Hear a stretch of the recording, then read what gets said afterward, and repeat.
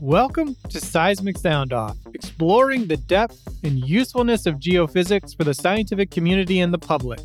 I'm your host, Andrew Geary. In this episode, Sarah Gentilini, founder of GeoFood, discusses how her organization supports the sustainable development of local communities and helps increase the achievement for the UN Sustainable Development Goals. GeoFood is an initiative for communities and environmentally friendly food enterprises in UNESCO Global Geoparks territories. This unique partnership with GeoFood and Global Geoparks enables local traditions and ancient knowledge to be connected with the geological heritage that characterizes each territory. In this episode, Sarah shares the history and purpose of UNESCO Global Geoparks and how she came up with GeoFood. She shares her unique definition of sustainable development and outlines her 5 sustainable food and agriculture principles. Sarah discusses the role of education for her organization and how geophysicists can use their skills to impact sustainable food and agriculture. This is a unique topic that might inspire some new lines of thinking for your own projects. To learn more about GeoFood and read the UNESCO AGU report, Geoscience in Action, Advancing Sustainable Development, visit seg.org/podcast or the episode show notes where you're listening. Also, on October 5th, Seismic Soundoff will celebrate 200 episodes, and we want to hear from you. Visit speakpipe.com/Seismic Soundoff to leave a message today and be automatically entered to win a free online subscription to the SEG library, everything except the ebooks, for 1 year. That is speakpipe.com/Seismic Soundoff. And now, my conversation with Sarah Gentilini. Well, Sarah, it's a privilege to speak with you. This was the first time I was learning about GeoFood and UNESCO Global Geoparks, which we're gonna learn about a little bit more in a moment. But I want to start with, what is GeoFood? GeoFood is an initiative that born in 2015 from the joint venture of 4 UNESCO Global Geopark, and later become a copyright brand, basically for labeling sustainable food enterprise within UNESCO Global Geoparks territories. And the main goal is to connect interpretation of geological and cultural heritage to the food and culinary experiences, because I was asking myself, how can we make geology less boring for people or for visitors? So let's connect it with the food. And obviously, as an Italian, it's a very easy connection to me. Yeah, I just returned from Portugal, and it was so neat to learn that some of the food I had that was cooked in a volcano in the Azores Islands is something that some of the work you're doing on. So it was wonderful to meet that connection. So let's talk a little bit about that side of things. What is the history and purpose of these UNESCO Global Geoparks? Well, UNESCO Global Geoparks is the third program born within UNESCO. It born in 2015. It's a quite new program together with Mayan Biosphere and World Heritage. Actually, it's focusing on geological heritage and local communities engagement together with sustainable development and, of course, education and interpretation and geotourism initiatives. Basically, kind of a model for rural areas to give answer to the pressure of climate change and geohazard related to it. How did you go about determining that the Geoparks mission and what you wanted to do with GeoFood would work well together? Yeah, basically, I was working in a UNESCO Global Geopark for 13 years. And at the time, talking with other colleagues from basically Iceland, Denmark, and Finland, we discussed about the need of having some kind of common criteria for developing food products within the same UNESCO designation. So it became kind of natural and a kind of bottom-up approach as well. So that's why it fits together, because it is a product of that kind of values that are overlapping in a way. Yeah, and I want to get your definition next of sustainable development, as that's a key part of GeoFood and UNESCO in general. So how do you define sustainable development? Yeah, is what is actually my definition of sustainable development is the opposite that what is happening right now. Basically, we should guarantee to let to future generation the same amount of not renewable resources as we have now, at least not less, but at least the same. And actually, it is the opposite because we are consuming about the amount of 3 planets resources per year. Each country goes much, much faster than the previous year towards we call it the day that you finish kind of the resources in a year, become earlier and earlier. This year in Italy was May, last year was July. So basically we would need 2 planet Earth to fulfill all the material that we are using right now. And you mentioned food as a real key part of GeoFood and its goals. What are these 5 principles of sustainable food and agriculture? Well, basically, the GeoFood within GeoFood, the sustainability criteria and sustainability philosophy came from the idea that the raw material is local sourced. Like all the raw material that are part of the GeoFood menu or the GeoFood product should come within the GeoPark area. That means not really so far away. So we reduce the CO2 related within with the transport of the raw material. But at the same time, we are also empowering local communities, local producers, and local restaurants to better use the local resources, the kilometer zero food, and to, let's say, to valorize their cultural traditions and to valorize the local product. Because in the future, we will need, as COVID show us, we are much, much more vulnerable and we need to rely on resources that are provided close by. Basically, we want to try also to, let's say, reduce the food waste, reduce the use of chemical pesticide. So we are not doing organic agriculture, but we do sustainable agriculture, which is slightly different, but the main criteria is more or less the same. We want to improve water efficiency and also equity for the workers, access to the food, because as we know, also the packaging, it's a very important part of it. So within GeoFood, we try to reduce also the amount of packaging that we are using, or at least use sustainable packaging, and also empowering the workers, the work within the company, of course, because there is no environmental sustainability if you don't have social sustainability. They are directly linked.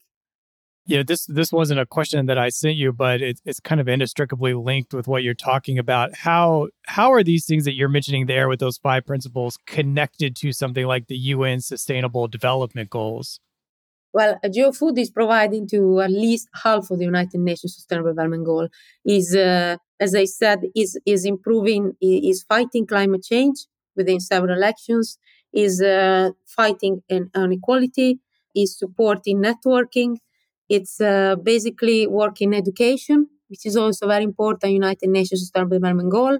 We work within school and teacher, as I'm going to tell you afterwards. So yes, it is extremely connected, and it has a strong contributors to that. Yes. Yeah, it's incredible how much food really touches in our world. And GeoFood is a brand which took me a moment to kind of wrap my head around. But how is GeoFood different from, say, just identifying that this product or restaurant is local?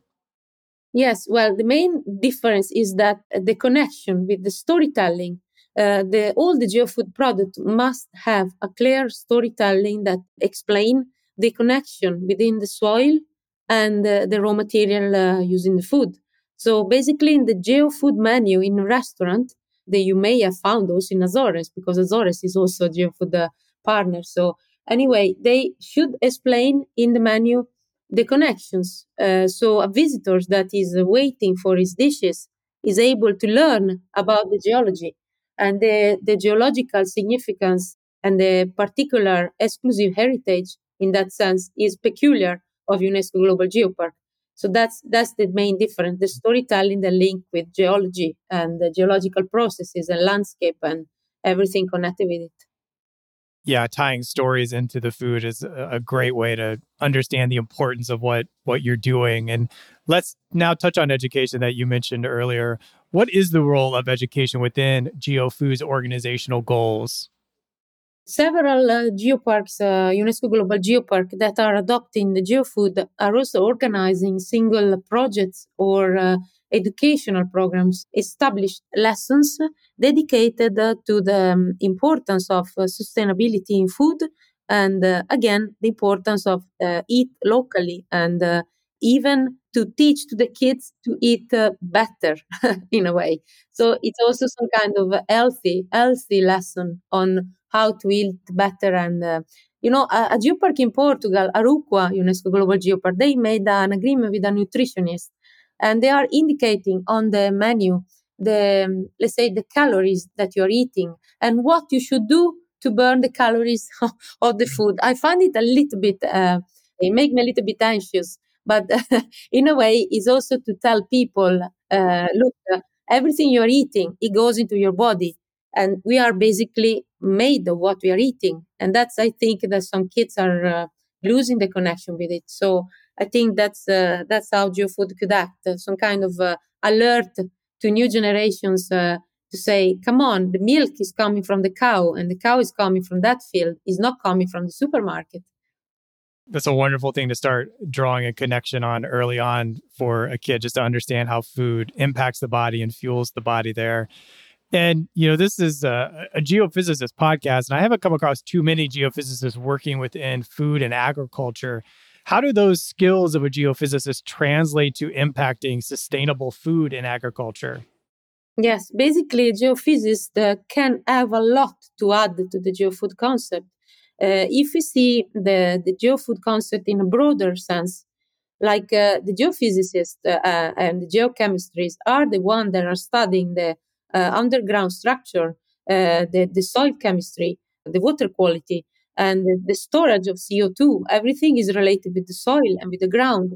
And if you go to ecosystem services, obviously food and soil and it's one of the most important services that nature gives to the community. So I think that geophysicists and geochemistries and all the related disciplines can add a lot to geofood, and geofood can learn a lot from the scientists. What was your very first geofood project? Yeah, the geofood project, the very first, it was in 2013, started with this idea of developing food packages within geoparks to make geotourism more attractive from the culinary point of view and to support the idea that gastronomy should be connected with the geology. And that's the first big project. But then, since then, I have to say that GeoFood catalyzed a lot of funds in the different territories that has been adopted. My main profession is fundraiser, and I've been supporting these territories to reach project. And actually, it works. I have to say, it works rather well. So that's hopefully it's going on. Yeah, and you started this before the UN Sustainable Development Goals were even finalized. So you were almost ahead of the curve here. What would you like the listener who's maybe probably hearing, like myself, GeoFood for the first time, what would you like them to take away from this conversation? Especially as a lot of this audience are applied geoscientists in general. Yeah, I would like to say that geoscience in general are not boring. Geoscience is everywhere. Wherever we are looking around us, there are geoscience. There is a lot of geoscience in the smartphone with many rare minerals that are at least 13 rare minerals are inside our smartphone. So that's also geoscience. There are geoscience everywhere we are looking at. So geoscience is part of our life and geoscience are actually very interested because they are also inside food. That's what I like to say. That's a nice reminder there. Truly everything. And lastly, what principal teaching or experience has helped you succeed in your field? Well, if you can say I am succeeding in my field, that's I don't really know. But if you could say that, I think that the sport in general teach me to be persistent, and not to give up, and the importance to working in a team.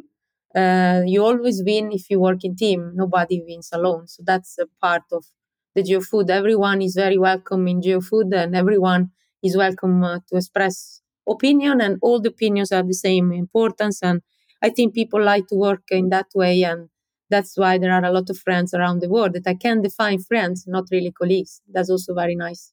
That's really nice. I am curious, what is your favorite dish? My favorite GeoFood dish, it's probably this trilobite biscuit from Naturtege UNESCO Global Geopark in Portugal. They made the shape of a trilobite, and they explain the connection they have with all the most important trilobite findings in the geopark are representing the most important trilobite finding in the world. So, and then they sell it, and it's a huge success, this trilobite biscuit. So I think it's one of my favorites. Yes, for how small Portugal is as a country, it has 4 GeoFood projects going on, 3 or 4. It's really impressive there. Well, Sarah, I appreciate you highlighting this unique initiative and how it's impacting the UN Sustainable Development Goals. And it sounds like there's probably a lot more exciting things even ahead as more projects get developed. So I wish you the best of luck, and I appreciate you taking the time out to speak with me. Thank you very much for the opportunity. Thank you to both of you, and it was a pleasure for GeoFood and all the 31 UNESCO Global Geopark that I'm representing right now. So thank you very, very much for this. You reached the end of Seismic Sound Off. Thank you for listening to this episode. If you want to be the first to know about the next episode, please follow or subscribe to the podcast wherever you listen to podcasts. 2 of my favorites are Apple Podcasts and Spotify. If you have episode ideas, feedback for the show, or want to sponsor a future episode, visit seg.org/podcast and find the box titled Contact Seismic Sound Off. Zach Bridges created original music for this show. This episode was hosted, edited, and produced by me, Andrew Gary at Treasurement. The SEG podcast team is Jennifer Cobb, Kathy Gamble, and Allie McGinnis. Thank you for listening. This is Seismic Sound Off, signaling off.